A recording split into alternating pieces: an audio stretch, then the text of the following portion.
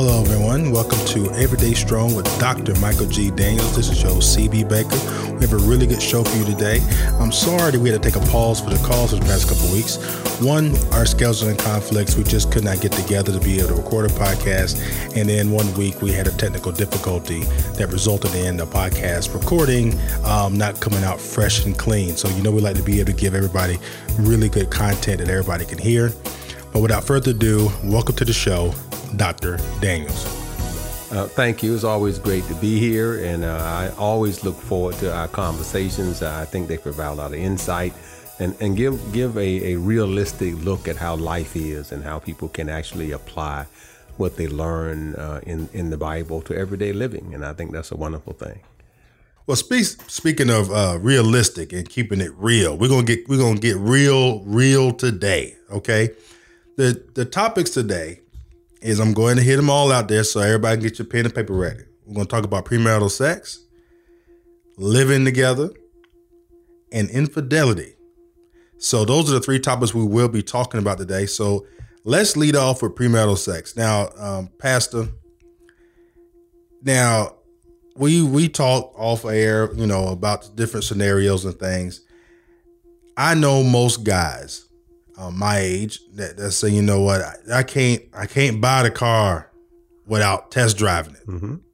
So, but how should we handle a situation where we do everything right and we get in the bedroom on a honeymoon night and we're like, well, this was not good at all. Mm-hmm. So how do we handle that one, Pastor? Well, I think what the premise would have to be then, if you say that the woman was, for some reason, her skill level, let's say, was not up to par. To me, that ought to be a plus, not a minus. Number one, that would suggest to you that she has not had a lot of encounters in the past. And I don't know about you, but I know I wouldn't necessarily want a woman that has gone through every man that she has come into contact with. That is a good point. And to be good at anything requires practice. So that would mean that if she's extremely, talented, that she has had a lot of practice. To me, that's not necessarily a good thing. I'm not saying it's a bad thing, but it's not necessarily a good thing. Right. And so for me, that would not be an issue. I think the way that we ought to look at it is not whether or not she is experienced, whether or not she is not good and bad, but how open we are, individuals, how open we become to experimenting, experiencing different things, and having open communication. I would much prefer to be in a situation where I'm able to communicate to my wife what my needs are, what my desires are, in an open environment where when I do that, there's no sense of looking down or wondering, why are you coming up with this? Because that's how you develop a good, intimate relationship with a person. We can have open communication. And so the best way to get that is with someone that you can feel that you can be open and honest without them condemning you. Right. And also, too, if you're really in love with one another, you should be going at least a little bit on the love part until you get to what us fellas would call the maintenance sex.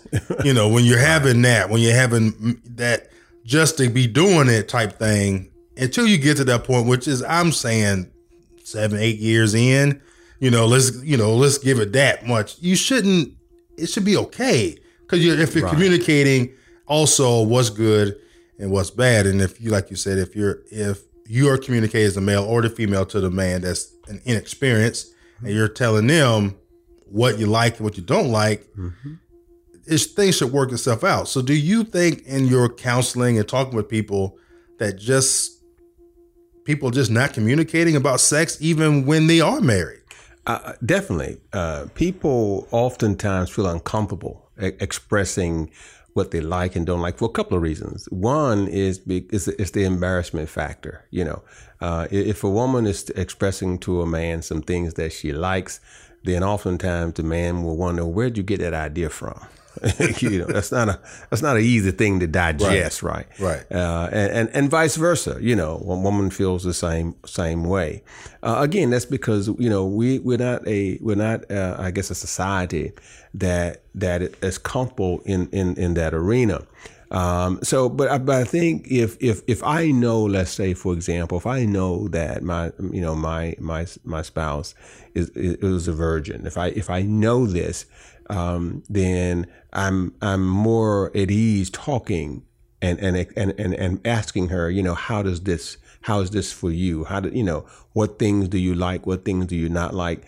But it's based on us communicating, not just before or after, but also, during the course of our intimacy, because I understand that she hasn't had that experience before. Right. So I need to be able to help her maneuver through that experience so she gets the most out of it. I think the other thing that kind of prohibits people, you mentioned 7, 8 years, then we get into that kind of maintenance thing. You're right. If our getting together is simply for procreation, if our getting together is just for that, then it does become a maintenance thing. But this is what the Bible says. The Bible says that the marriage bed is undefiled, which means basically that our intimacy ought to be a form of demonstrating love and pleasure one for the other. And that's how married couples ought to approach it. It not as if this is a mechanical thing that I got to do to keep you from going over here or going over there, but a true expression of love and intimacy. And so when I'm counseling couples, I try to remind them that intimacy doesn't just start in the bedroom. Intimacy is something that ought to be a part of how we deal with one another on a daily basis. And so when you do that, then it just becomes a natural outgrowth of how we've been dealing with one another all day long. Yeah, you made mention last time we were just talking about this of leaving the rose in the front seat of the car with a note. Little things like that, and the creating the atmosphere. For later on, you drop a little nugget on me. It's okay. Right. Now I get it. If I want to, if I got something planned and I want to do something later on that night, I got to start in the morning and work my way up in there. Absolutely. For men, oftentimes we view sex as an act, a physical act. And I'm not saying this is 100% for everybody, obviously. But for women, usually sex is not an act for them. Sex is an emotional experience for them. And so that's the approach you have to take. So if I'm going to be intimate with my wife, then my approach has to be, I need to make sure it's an emotional experience. And I stress the term experience because the experience should last not just for 15, 20 minutes. The experience should take that person through the next time. You should leave the person, through the experience of having that strong desire to repeat the experience. And so then what you get is in between, the person still had that heightened sense of anticipation, right? Which again keeps things moving along that line, because each time it's that heightened sense of anticipation that keeps you moving forward. Now we made mention of the man telling the woman, or asking the woman, how do you like that? How does that feel? Mm-hmm. Now let's flip it. Now let's say the woman is divorced, but the man has never been married. Mm-hmm. In a perfect scenario, and he's a virgin. Mm-hmm. The woman's, of course, been married and is not a virgin. How does this situation play out for her? How would you recommend a woman telling a man how to do things differently in the bedroom that may be a little shy?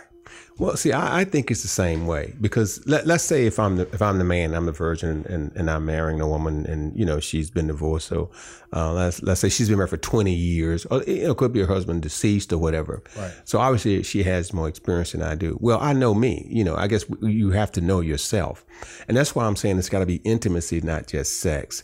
Because if I really love this woman and I want to please this woman, then I have no problem with this woman telling me what makes her feel good. And so that should start not just when I'm in the bed. That's my point. See, that should start over dinner. That should be a conversation we have when we're walking down the beach. That should be a conversation when we're walking through the park. Those are the kind of conversations I should be having all along with her, to say, hey, you know what, I just want to know what I can do to please you. I want to know how I can make, our existence together more pleasurable. How can I do this? How can I do that? What can I do in this regard?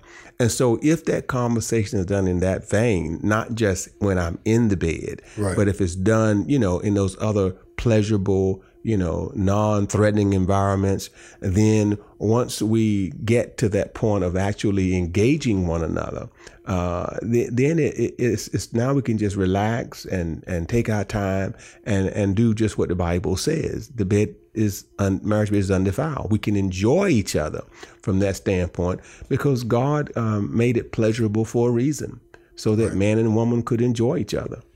Now, you may mention, walking on the beach or walking in the park or over dinner. Mm-hmm. Now, I'm just being honest. Mm-hmm. How do you bring this up in a conversation, over pork chops and green beans and collard greens? It's like, how do we go? Do we just do it or how's there an easy way to ease into it? Well, let me say this, and I'm sure we got some players out there listening right now, because see, every player knows that women like to talk. See, bottom line, women love to talk. Women love for you to hold their hand, when you're talking with them, and look them in their eyes and gaze at them. They love that kind of stuff. And so really it's an easy conversation. If I happen to be sitting at the dinner table and I reach across the table and take my wife's hand and I'm just talking to her while we're eating, we finished the main course, the waiter hadn't come back for dessert yet, or if he has come back and taken an order but he hadn't came back to the table, and I'm just holding her hand while I'm talking to her. And see, that's intimacy right there, because now she knows that she is the focal point of why I'm there, because I'm not distracted. I'm locked in on her. And so then it becomes easy, to say, this night is for you. What else can I do to make it more pleasurable for you? What else can I do to ensure that this is a night that neither one of us will ever forget? The same way if I'm walking down the beach. If I'm walking down the beach and I'm holding her hand, or I have my arms around her and I'm talking, it's the same kind of conversation. It's not that I'm saying, well, what position do you want me to be in? No, that's not the conversation. Right. The conversation always, what can I do to make it more pleasurable for you? How can I make this night a night to remember? And believe you me, women love to talk. My job now, once I put it on the table, is just listen. Right. It's just listen. So it's more or less late 70s R&B, 80s R&B, not 2000s R&B. There you go. We're talking about Temptations. We're talking about Pendergrass.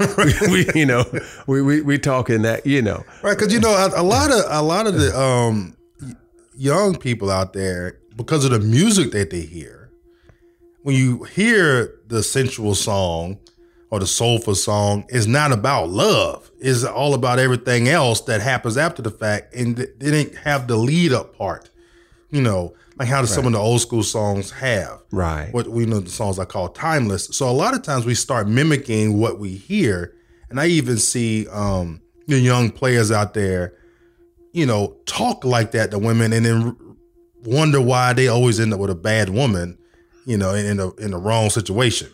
Absolutely. I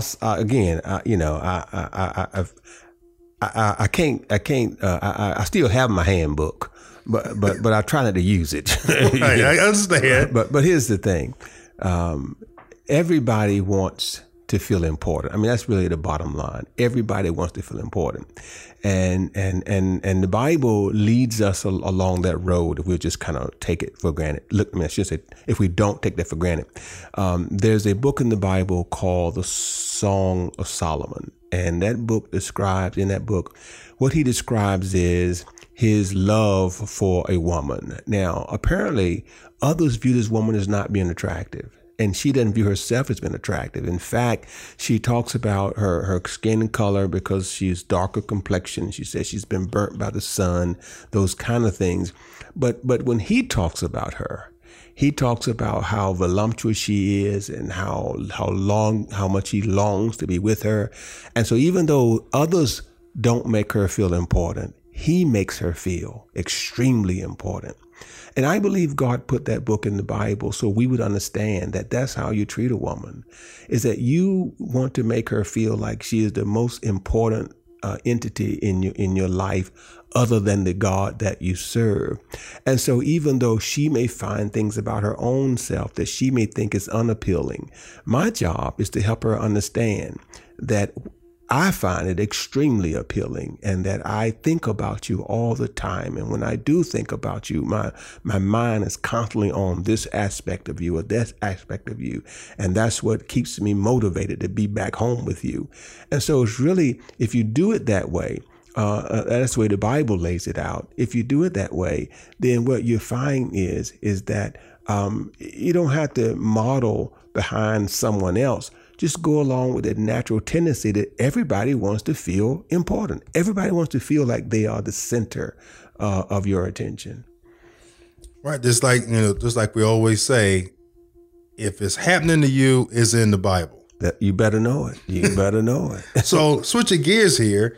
Now the next topic, which is shacking up, living together, testing out. Not only, now we've test drove the car. Now the dealer, the salesman says, take it home for a night or two, and then tell us whether or not you want to buy it. That's how I view shacking up and living together before you get married. Now I know of plenty of people out there that have no intentions on getting married and have been living together for 10 plus years. Right. So, why does that happen in your opinion? Well, I think I think people live together because they lack they lack an appreciation of value for themselves. Now, I know there are a lot of folk that would disagree with that, and let me tell you why I say that. When I was about 20 years old, my grandfather said to me, my father's father, he said to me,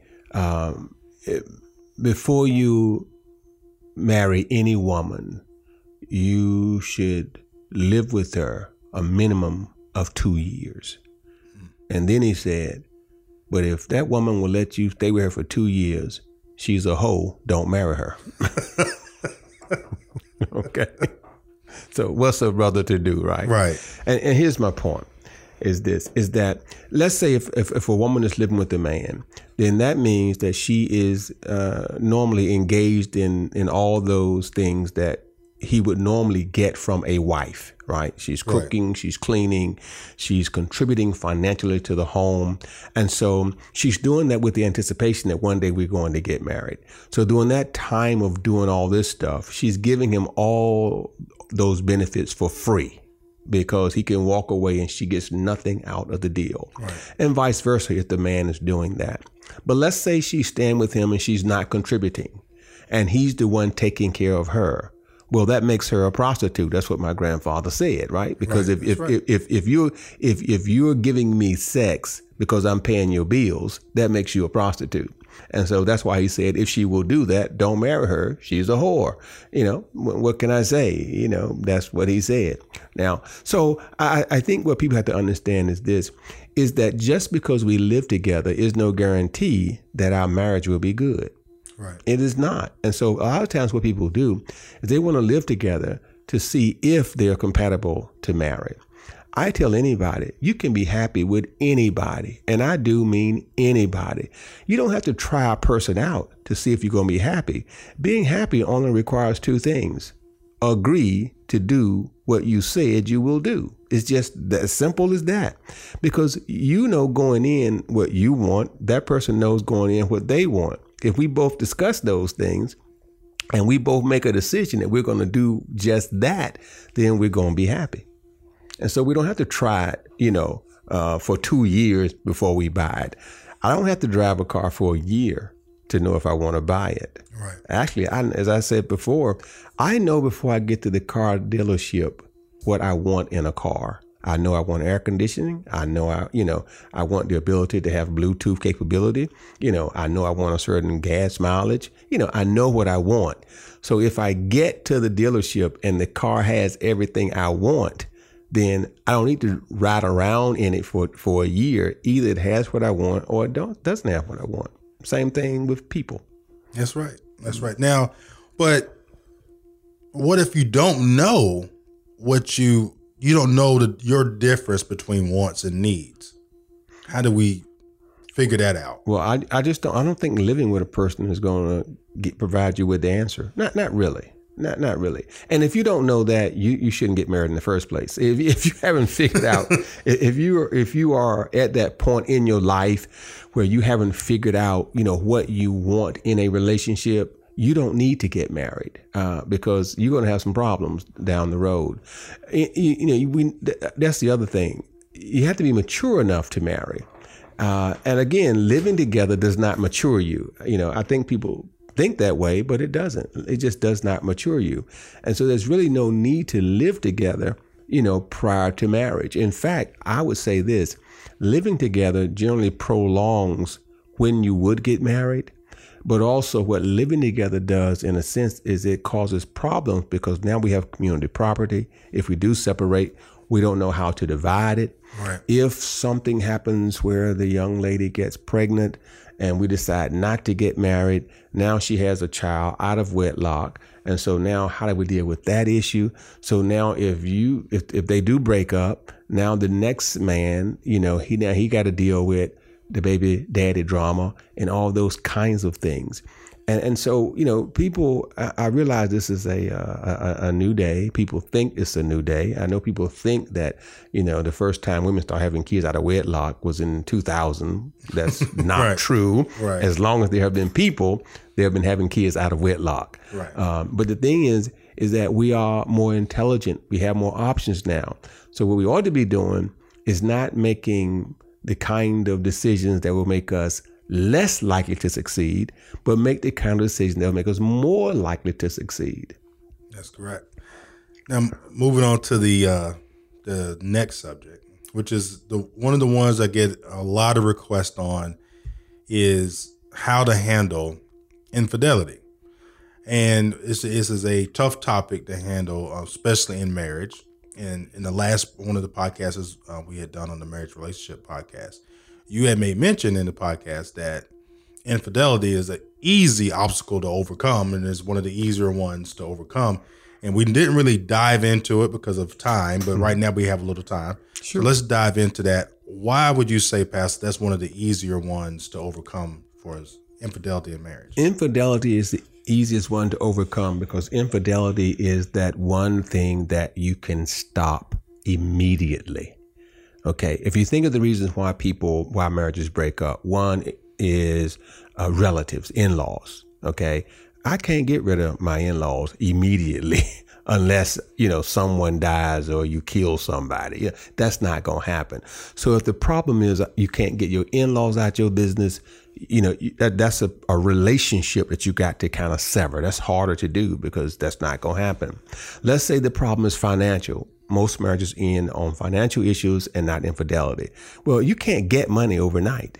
So I can't just get a new job. I can't just buy a new house overnight. That takes time. So I can't make that adjustment. I can make an adjustment to stop cheating in 30 seconds. And it can be over with in 30 seconds. It's the only thing that can be over with right away. Nothing else can. So the ability to right that wrong can be instantaneous. Now the issue is, how then do I get over that? That's really the issue. Right. And there are several ways one can, but for most people, the problem is that how can you guarantee me that it won't happen again? That's for most people, that's the problem. And for some people is, I can't get the image out of my mind that you betrayed me, that you lied to me, whatever. Well, let me say this, first of all. Everybody lies to everybody. And so anytime someone says, I can't believe you lied to me, they need to stop lying to themselves. Okay? Because you can believe they lied to you because they've lied to you before. And in fact, you have lied to them before. Right. So you got to be real and not act as if lying is the issue. That's not the issue. Everybody lies to everybody at some point in time. You lie to your children. You tell them there's a Santa Claus. Should the child say to you, I can't believe you lied to me and told me there was a Santa Claus. Right, you know, so we might as well drop that one. Right. Okay. So then what they say is things like this. Well, you hurt me. No, infidelity is not I hurt you. You may got hurt, but I didn't hurt you because I didn't do anything to you. Now, that doesn't mean you didn't feel the pain, but I didn't do anything to you. So we have to kind of put it in perspective. I am hurting, but you didn't hurt me.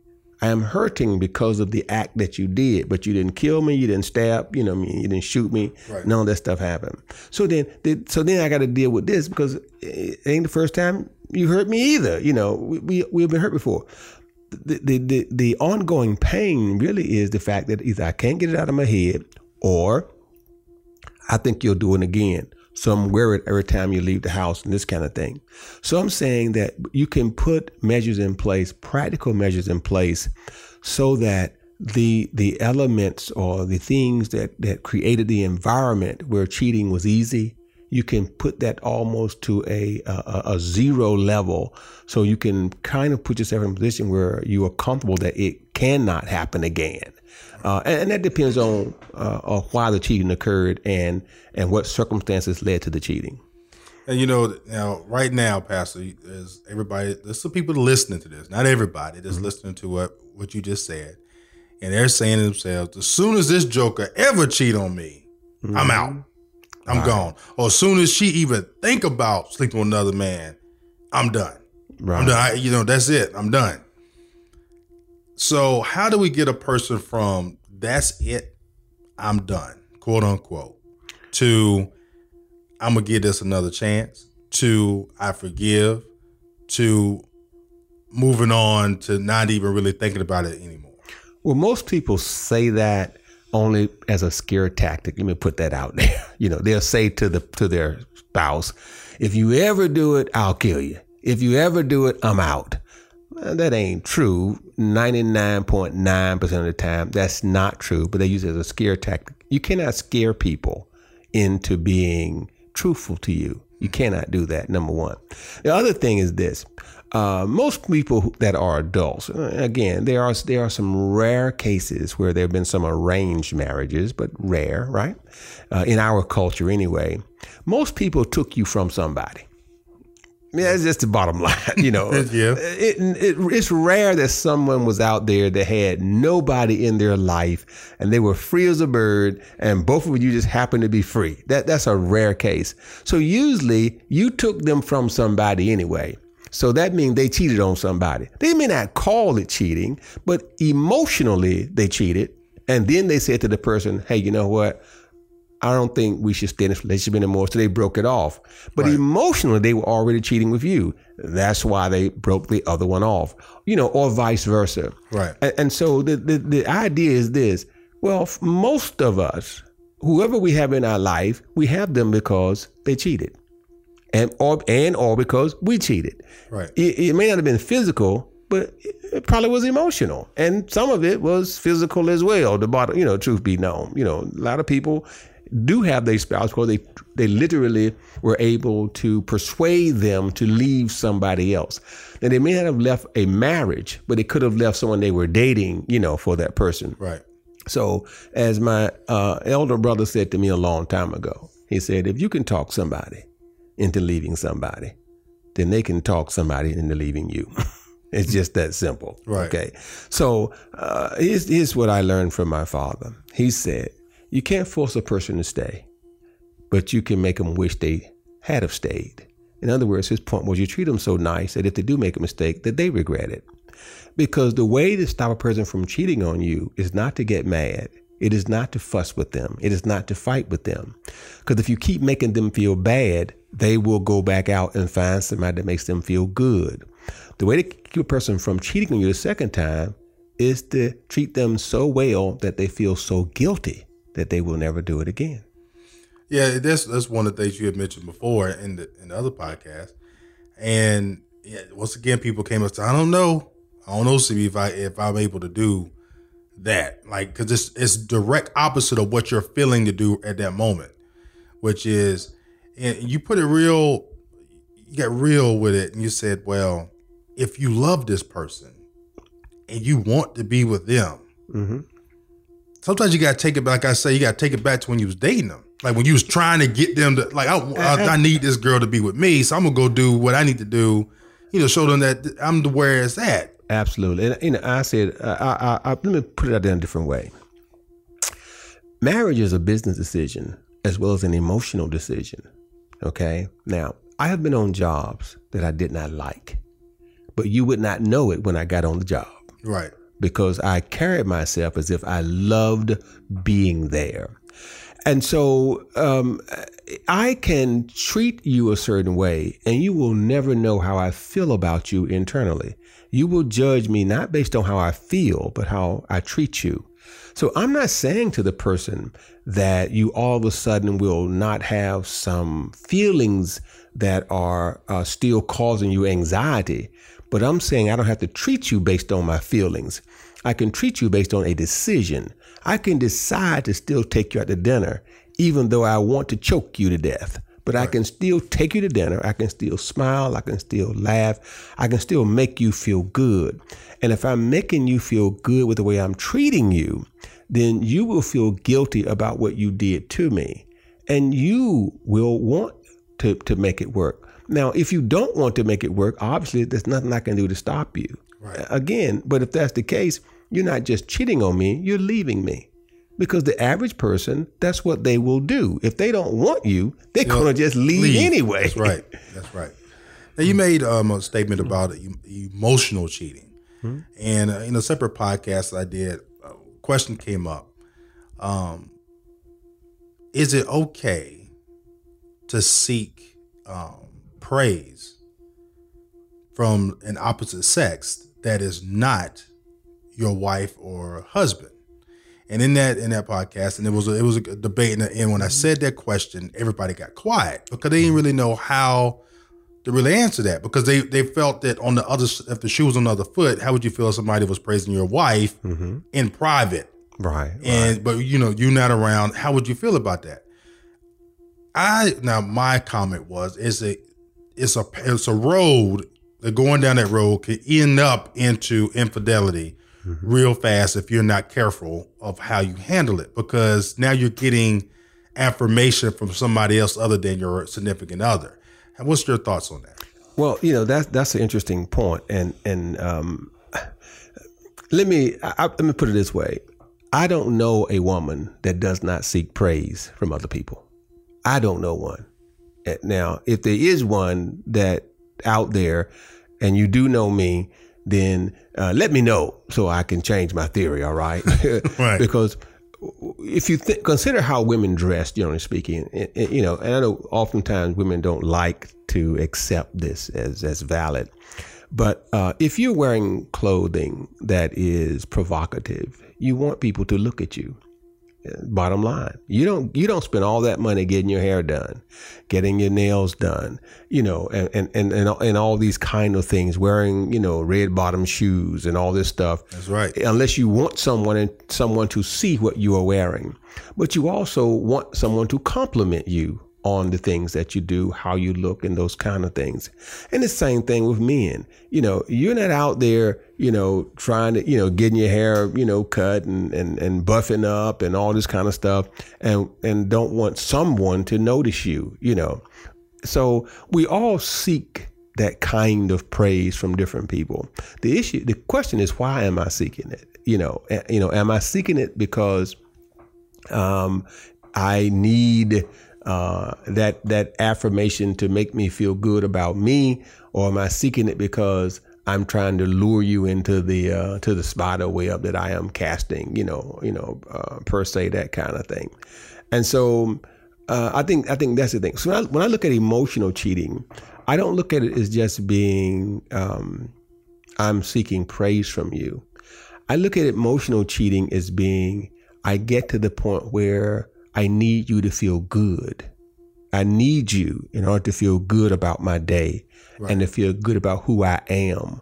And so I start seeking you out for that reason. To me, that's emotional cheating. If my wife, let's say, starts to communicate with another man for that reason, just because she wants his flattery, because she wants his support, because, if we're having a problem, the first thing she do is run to him and talk to him about it, because so he can make her feel better. See, to me, that's emotional cheating. If all she does is dress nice so the person can say, girl, you sure look good today, that doesn't bother, me one bit, because be quite honest with you, if no one else says she looks good, then I think we got a problem. Because, if I find her attractive, I'm thinking that others find her attractive. Right. And I can't imagine, men not acknowledging that she's an attractive woman.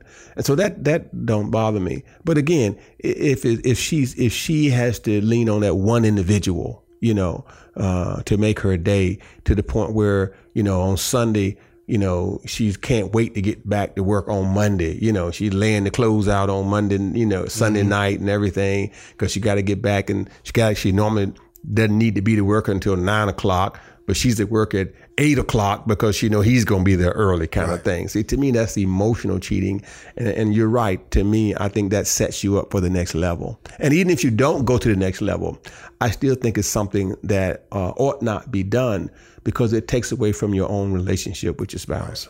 Right. And the one thing, Pastor, that's real funny with that, everybody's experienced it, that puppy love type feeling. Right. And if you start feeling that, then you should already know, wait a minute now, this is the devil getting busy. Absolutely. And then once you start, dancing with the devil, it usually doesn't end well.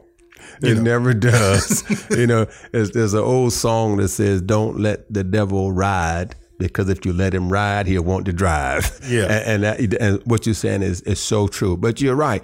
It is something that's very commonplace, and we have to be honest with ourselves. And I think that's one of the biggest problems that people have, is that we're not honest with ourselves to know when we have migrated beyond that point, and you have to be honest and just say, hey, you know what? Hey, we're getting a little too close here. I'm feeling too attached to you now. If my wife is now cooking spare ribs and taking them to work, and sharing them with this one person, or baking cakes, or when that person's birthday come around, everybody else in the job birthday come around, and, she may put $1 in the kitty for their present. When his birthday come around, she running up to Walmart to get a cake, and buying a nice gift, then even though there may be no rendezvous, still, that, as you say, that's on the verge. That's on the verge of it moving beyond where it ought to be. And if you play with fire, there's a 99.9% chance that you're going to get burned. That's right. And, to go back to, you mentioned the handbook earlier. Mm-hmm. Yours is in retirement. It's on the bookshelf. Yeah, right. And but all the players out there know when you can feel that situation coming, and a lot of them will pull out that chapter 22, mm-hmm. back away. That's right. They'll back up. It's like, but then all of a sudden they get married, and then they forget that, hey, if the woman's coming towards you a little bit more often than what they should, you don't go towards. You should say, wait a minute. Let's pause. I'm not trying to get in that type situation. Right. Now, for me, for other reasons, is my wife is half crazy, and so I don't need that type of drama in my life. You feel me? So why even go down that road? And that's the thing that really kind of gets me. A lot of guys will do things that is just not smart, and then be shocked at the consequences that come from behind it. Mm-hmm. When they get caught. Well, I'd say not just guys. I say guys and women. And I can tell you, it's been my experience now that emotional cheating is done more by women than men.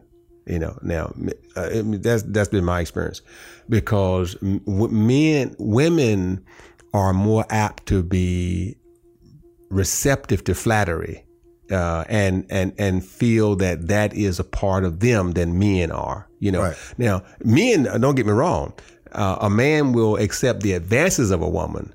But I'm just saying it's not necessarily that they locked in. It's just that I got caught. I mean, I saw it, I liked it, I tried it, and that was a stupid move. But women tend to get a little more emotional involved, and for generally speaking, again, it's not 100% for everybody, but generally speaking, men are opportunists. Right. Generally speaking, men cheat because opportunity is there. Women cheat because they are missing something. And so women tend to cheat more because they are trying to there's a relationship that has been developed somehow. And that's just kind of like a part of that intimacy thing, and so that's how women tend to cheat. And again, you said chapter 22 is page 149 and every player knows that. So every player, when I guess I was about 14, 15 years old. And another player lived across the street from me, and he was giving us, player 101, and he would say it's easier to date a married woman than a single woman. Easier, and he gave us the rules on how to do it, Right. And basically all he was saying to us was this, is that all you have to do, and when you're talking to a married woman, he would say, is find out what she's not getting from her husband, and give it to her. Right. That was his basic rule. I mean, he gave us a little more details, right. But it had nothing to do with physical stuff either. It was not physical. It was not, you had to try to persuade her to get in the bed. That was the last thing he would say, but it's those other things that if they were missing, he would say, little things that, a lot of times people don't even think about. Like you might notice that her inspection sticker was not up to date, right. Little things. And he would say, just offer to take care of it for her. If you heard her car knocking or something, offer to check it for her. Right. All those little things he would say, you do stuff like that, and then she'll start depending on you to do those little things. Right. And then she'll start bringing you lunch, and then she'll start doing, and little things like that. Now, and because that's how our mind works. Right. And so, like I say, you're right. It's in chapter 22 on page 149. And every player still got a copy. Mine is retired. I put it up. I don't even, matter of fact, I don't even know where it's at. I retired it. Don't even know where it's at. But like you say, that emotional thing will drive you places you really don't want to go. So we have to be careful. Women have to be careful. Men have to be careful about that, because it can cause some irreparable harm. And that's, I think, what the big issue is with cheating. That's the biggest issue. The first thing a woman will say is, do you love her? Right. Do you love her? Because what she's doing is she's thinking about what it would take for her to cheat. Right. And see, for her to cheat requires love. And so, but she also knows that once she gets locked into love, it's hard to let it go. Right. Because she don't understand that for the man, he can cheat today and be done tomorrow. He can say, well, you know what? Didn't work. I'm done. Move on. Right. But in her mindset, you ain't going to be able to stop because there's an attachment there. And oftentimes with men, there is no attachment. Right. It's like going to 7-Eleven, Yeah. I have witnessed that happen with some of my friends. That has happened. And, it's unfortunate, but that's just how some men are and how they act. Yeah. So really good information here. But before I cut this off and we go to conclusion, you made mention yesterday in church service. Mm-hmm. And I'm so glad you talked about this because, as you know, I ran across this situation. I had no idea. Me being more of a neophyte going to church in an Enoch Baptist church, I did not know, as being married, that I was not supposed to hug more than 2 women in the church. And as you know, my wife's family goes to this church. Mm-hmm. And I did not know I had all eyes on me when I was getting those hugs until we met up for a family dinner. And then I was the conversation during this dinner. And I had no idea. And I, Pastor, had made mention the same thing that you said yesterday. I said, why would I even try to get with somebody in this public domain where everybody is looking at me? Right. The thought never even crossed my mind. lady walked up, wanted to get a church hug, and we all know what the church hug was. This was not a what was it? What's it called? If it's longer than 2 seconds, it's past a church hug. So none of this. Everything was under 2 seconds, but still, I got mentioned. So now, Pastor, the question's coming here in a minute. Now, what I do when I'm at church, when you say look into your neighbor and hug your neighbor, I do not do that anymore. But I'm glad you made that announcement yesterday. And for people that did not make it to church yesterday, please give us a brief synopsis of what you said yesterday. Well, here's basically what I try to help people appreciate. The Bible says that we ought to greet fellow Christians with a holy kiss. That's scriptural, number one. And because it was the custom, their custom was that's how they greeted one another. Secondly, hold up. Let's back it up a little bit. So I actually could have got a kiss in church. Well, a holy kiss. A holy kiss. A holy kiss. So that's not lip to lip now. That's a holy kiss. Okay, it's more of an embrace. If you think about most Mideastern customs, right. When they greet each other, even men greet each other with a kiss, on the cheek, yeah. right? And that's a holy kiss because it was the custom, right? Now, but here's what the Bible says. The Bible says that all Christians are like brothers and sisters. So that means you're my brother, and that and vice versa. I'm your brother, but it also means my wife is your sister. That's what that says. So the issue then is, well, if that was your biological sister, would I be mad if you hugged her? And no, of course not. No. I'm not mad if you hug your biological sister. Just like, my brother-in-law, I'm sure is not mad if I hug his wife, which is my biological sister. Right. So, but similarly, every female that's a Christian in that church, God has said is like my sister. So if every woman in the church is my sister, then I should treat all of them the same way I treat my sister, and vice versa. And so I get that everybody in church isn't saved.